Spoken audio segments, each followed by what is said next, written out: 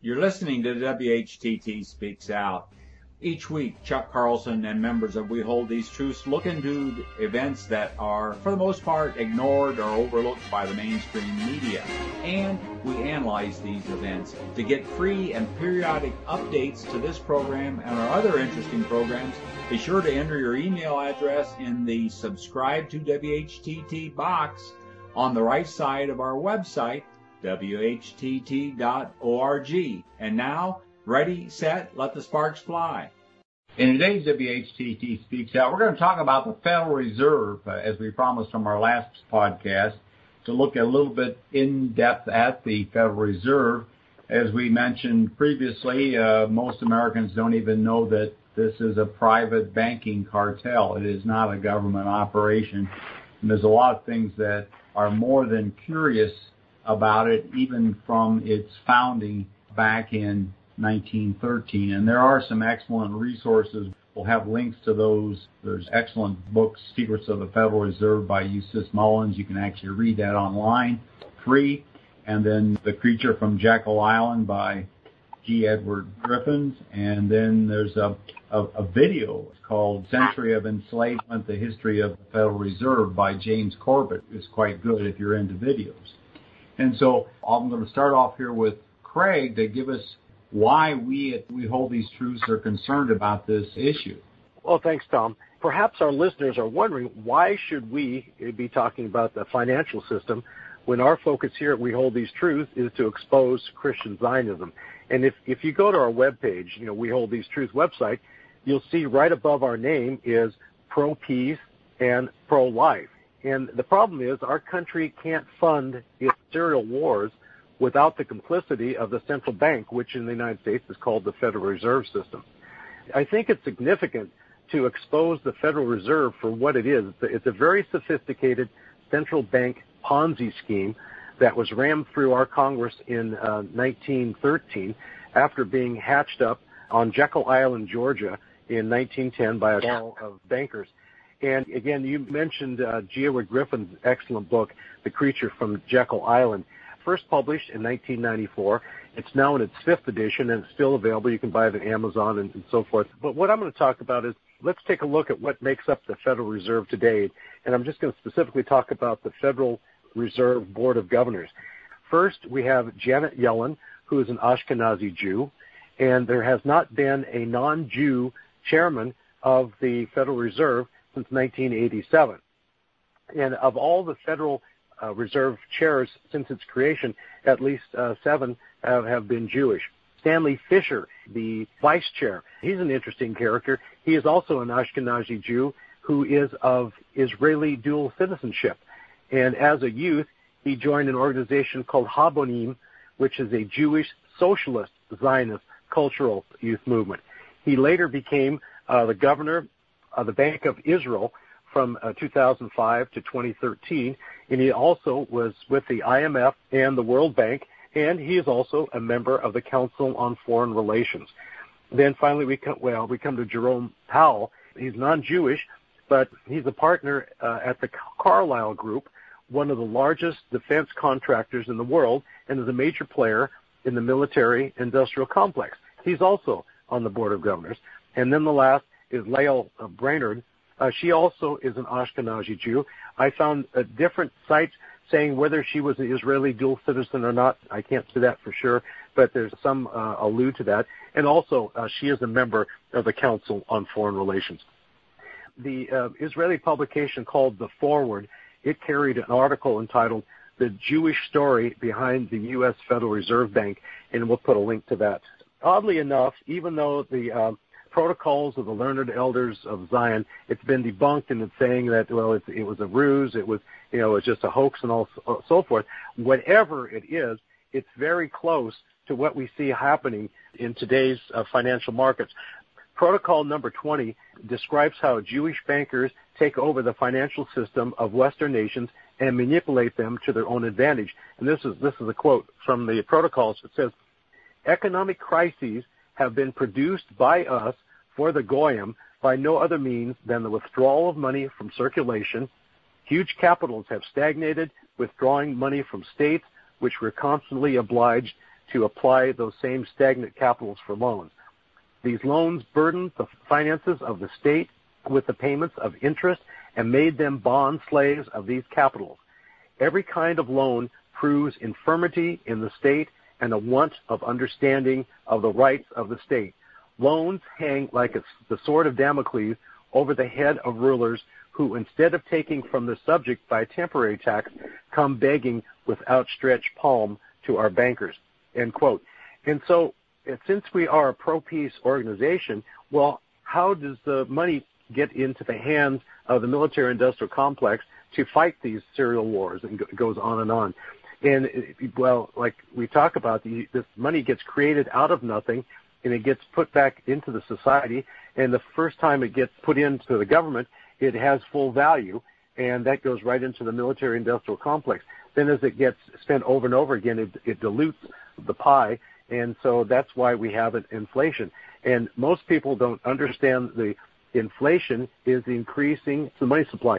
And if you look back in an old dictionary, what is inflation? It says just that, an increase in the money supply. A new dictionary, if you look up the definition of inflation, it says increasing prices, but that it doesn't really go back to the cause. And so here we have the Federal Reserve System creating money out of nothing that funds these serial wars that the government uses to do this, and it's so much in control of the Zionist side of the equation. There was an interesting article in Haaretz newspaper, and it says, "Are socialist Zionists taking over the U.S. Federal Reserve?" And it's an article describing about Yellen and Fisher and their role in that. So they are left-leaning socialist Ashkenazi Jew Zionists who are controlling the Federal Reserve System, which, like I said, goes into the whole thing about providing the funds. So that's why we're interested in it, because it has a direct tie to Christian Zionism, or Zionism in particular, and Christian Zionism for their support. It has a direct tie into funding these serial wars that we oppose. So those are the two major reasons I see why we'll even talk about the Federal Reserve. Chuck? Very good. Well said. And I think that it can be pointed out that our president, Donald Trump, just came back from Saudi Arabia.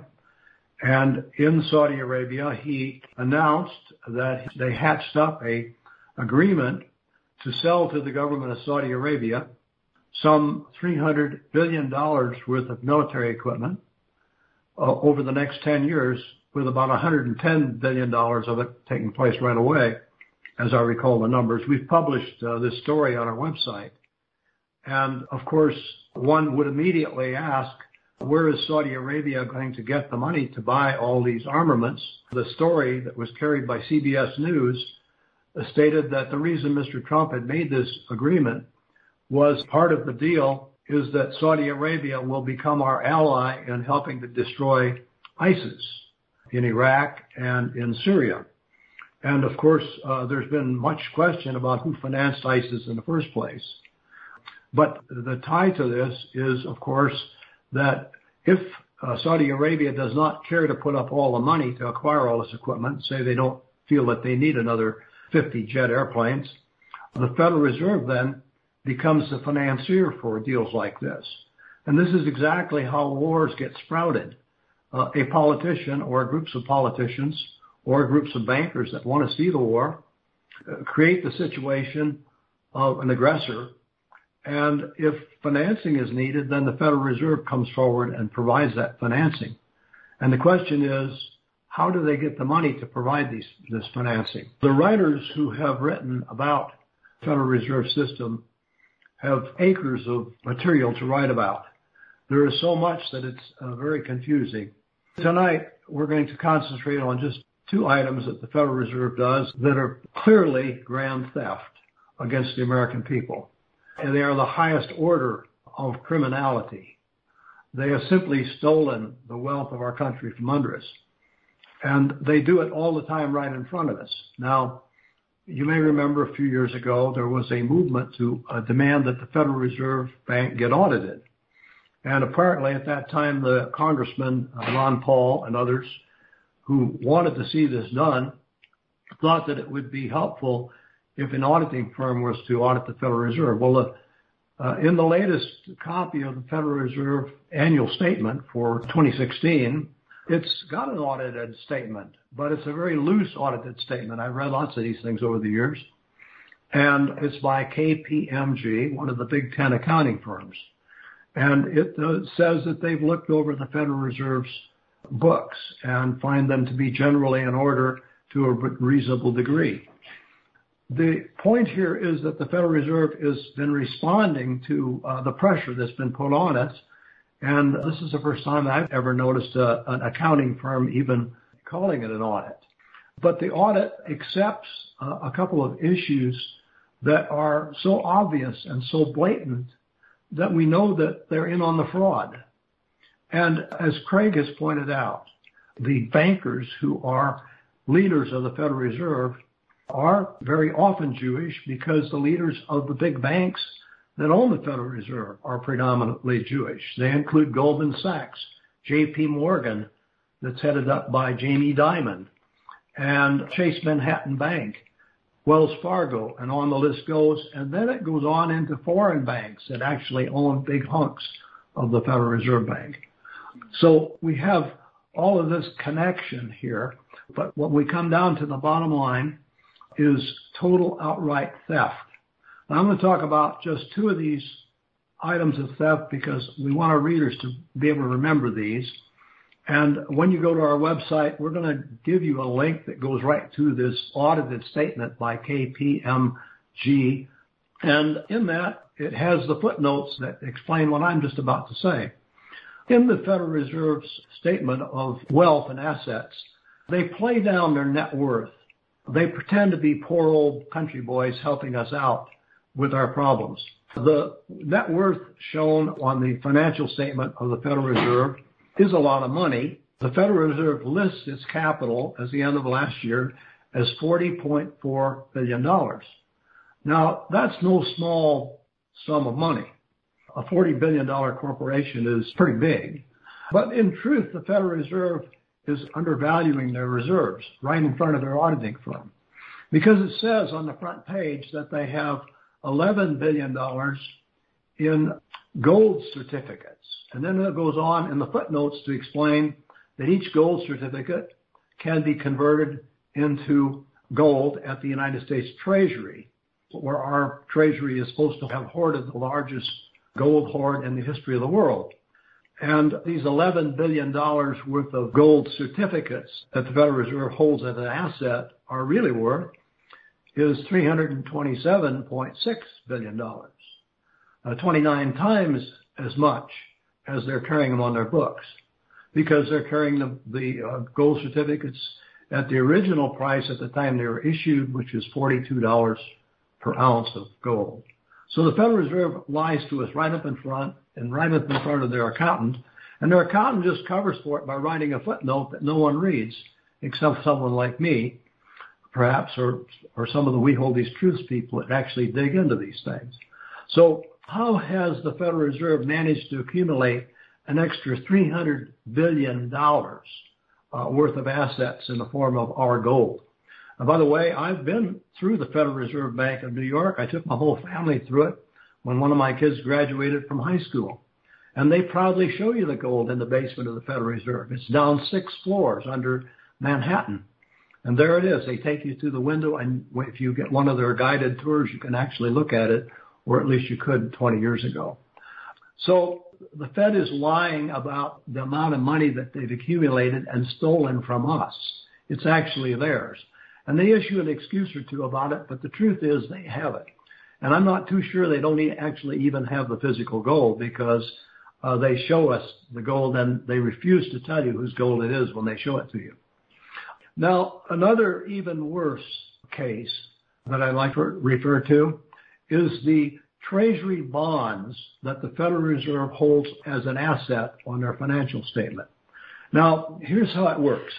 If Donald Trump is unable to come up with the money to give the $300 billion of armaments to Saudi Arabia so that they can start supposedly overthrowing governments in Syria, as mentioned as one of them, if this money is not forthcoming from Saudi Arabia, the United States Treasury has in the past simply issued bonds, United States government bonds, United States government bills and notes, And the Federal Reserve Bank pretends to buy these notes. They pay for them by giving the Treasury a checking account at the Fed. You see, the Federal Reserve is chartered as the only central bank in America, and therefore it has the right to issue checks. And so the Fed then issues a check back to the Treasury for $300 billion, let's say, and then the Treasury has the money to pay Lockheed to build the aircraft that they're giving to Saudi Arabia, and Saudi Arabia gives us back a promise. This is how these wars are funded, is somebody is talked into conducting the war. ISIS probably has been created that way by some third party. But the Fed shows these bonds that they buy as assets on their financial statement. And here's the part that proves they've stolen them. It's very difficult for us, not being bankers, to realize that a bank has a right to actually print money. When it makes loans, it actually loans out resources, but by the time those resources have traveled through the system a number of times and been deposited and reloaned by other banks, you have a multiplication of the number of dollars in circulation without increasing the reserves that are at the root. The Federal Reserve Bank, at the end of each year, adds up its costs and its income. And its income is shown to be about $111 billion a year in the most current statement. Now think of that. Now, of that $111 billion, most of that is interest paid on the U.S. government bonds that the United States Treasury pays to the Federal Reserve Bank. Now, you might add, well, I'm not convinced that they really print the money to buy these bonds. You have to explain that to me more thoroughly. I'm not going to try to explain it to you more thoroughly. There are many people in the books that we recommend who go into elaborate details, and frankly, it loses most people. But what can't be lost on it is the fact that at the end of 2016, the Federal Reserve Bank wrote a check back to the Treasury in the amount of $91.4 billion. And in their footnotes, it's explained that they pay the money back to the Treasury as they agreed to do when the Federal Reserve Bank was created. Now, you might ask, how benevolent of them. They're making a $91 billion tax contribution to our government. No, they're not.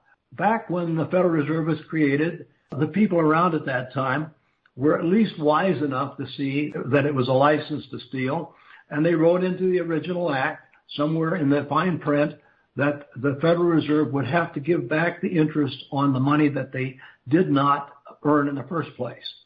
And so ever since, the Federal Reserve has been playing the pretend game that they own these Treasury bonds and then giving that they didn't pay for and giving back the interest at the end of the year.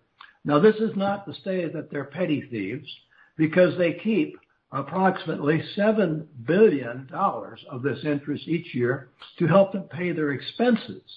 So we are actually paying $7 billion to the Federal Reserve out of our Treasury that they have no right to whatsoever, to pay their expenses of all their officials and all their banks and all their activities and all of the propaganda that they pass out. And then they are doing their little obligation by writing the check back to the Treasury for the $91 billion that they shouldn't have had in the first place. So by their own paperwork, by their own documents, by their own so-called audit, the Federal Reserve clearly proves that they've stolen the Americans' gold and that they steal $7 billion each year. But the damage they do with the money that they create goes many, many times beyond that. And we can stop to think that the gold that used to be worth $42 an ounce today costs $1,200 an ounce, $1,200 and change. So the value of gold has gone up by approximately 27.5 times. And in that same period, the value of our currency has gone down by about 78%, if not a lot more. Any questions? Well, Chuck, I was just thinking about when I first started working. I think I still have my pay stub that I got for $1.50 an hour, and gasoline was about 35 cents a gallon or less. And now we've had 10 times that. As far as percentage goes, that's like 1,000% increase. So if you saved $1 way back when, that dollar would only be worth less than a penny. And that's something the public don't realize, that the money has been stolen right from them in the form of inflation. And that point never gets communicated. Exactly. And of course, what is the money used for that is printed and that rotates back to our Congress? It's used for things like Donald Trump's latest trip, which will probably, may very well, could result in war against Iran, open hostility toward Iran, and perhaps yet another war in the Middle East. This is the pattern that is repeated over and over again. And the Federal Reserve, of course, is right in the middle of it. None of it could go on without the Federal Reserve. So, Craig, as you said in the very beginning, the abuse of Americans as a result of the Federal Reserve acts, the Federal Reserve is implicated more than our politicians because it's their generation after generation, and it goes on and on. It survives one president after another, one Congress after another. People come and go, live and die, and the Fed continues on in continuity, doing the same thing over and over again year after year, ever since it was created in 1913. Tens of millions of people have been killed. The wars have corrupted generations of Americans not to understand what their money's worth, to think differently than they would think. Grand theft benefits the bank owners because the bank owners have been able to make lavish loans and, for instance, the school debt loans that are now piling up on the backs of tens of thousands of students that they're never going to be able to repay. I heard a speech by a student, 26-year-old student, teaching in a private Christian school. He quipped in the middle of his commencement speech that he now has a $30,000 loan to repay and a job that cannot possibly pay it back. So the two items we talked about here, buying government bonds with printing money that's used to finance war, and of course, pilfering the gold out of the United States Treasury is probably the greatest and most horrible threat in the history of finance. Thanks for listening. If you like this program, please let your friends know about it and our other thought-provoking podcasts. And be sure to visit our website, whtt.org, for a wealth of information on Christian Zionism and other critical issues that we face. Also, at whtt.org, you can watch for free our award-winning documentary film, Christian Zionism, The Tragedy and the Turning, Part 1. Join us in our efforts to wake the town and tell the people. Start small, think big, and press on towards the straight gate.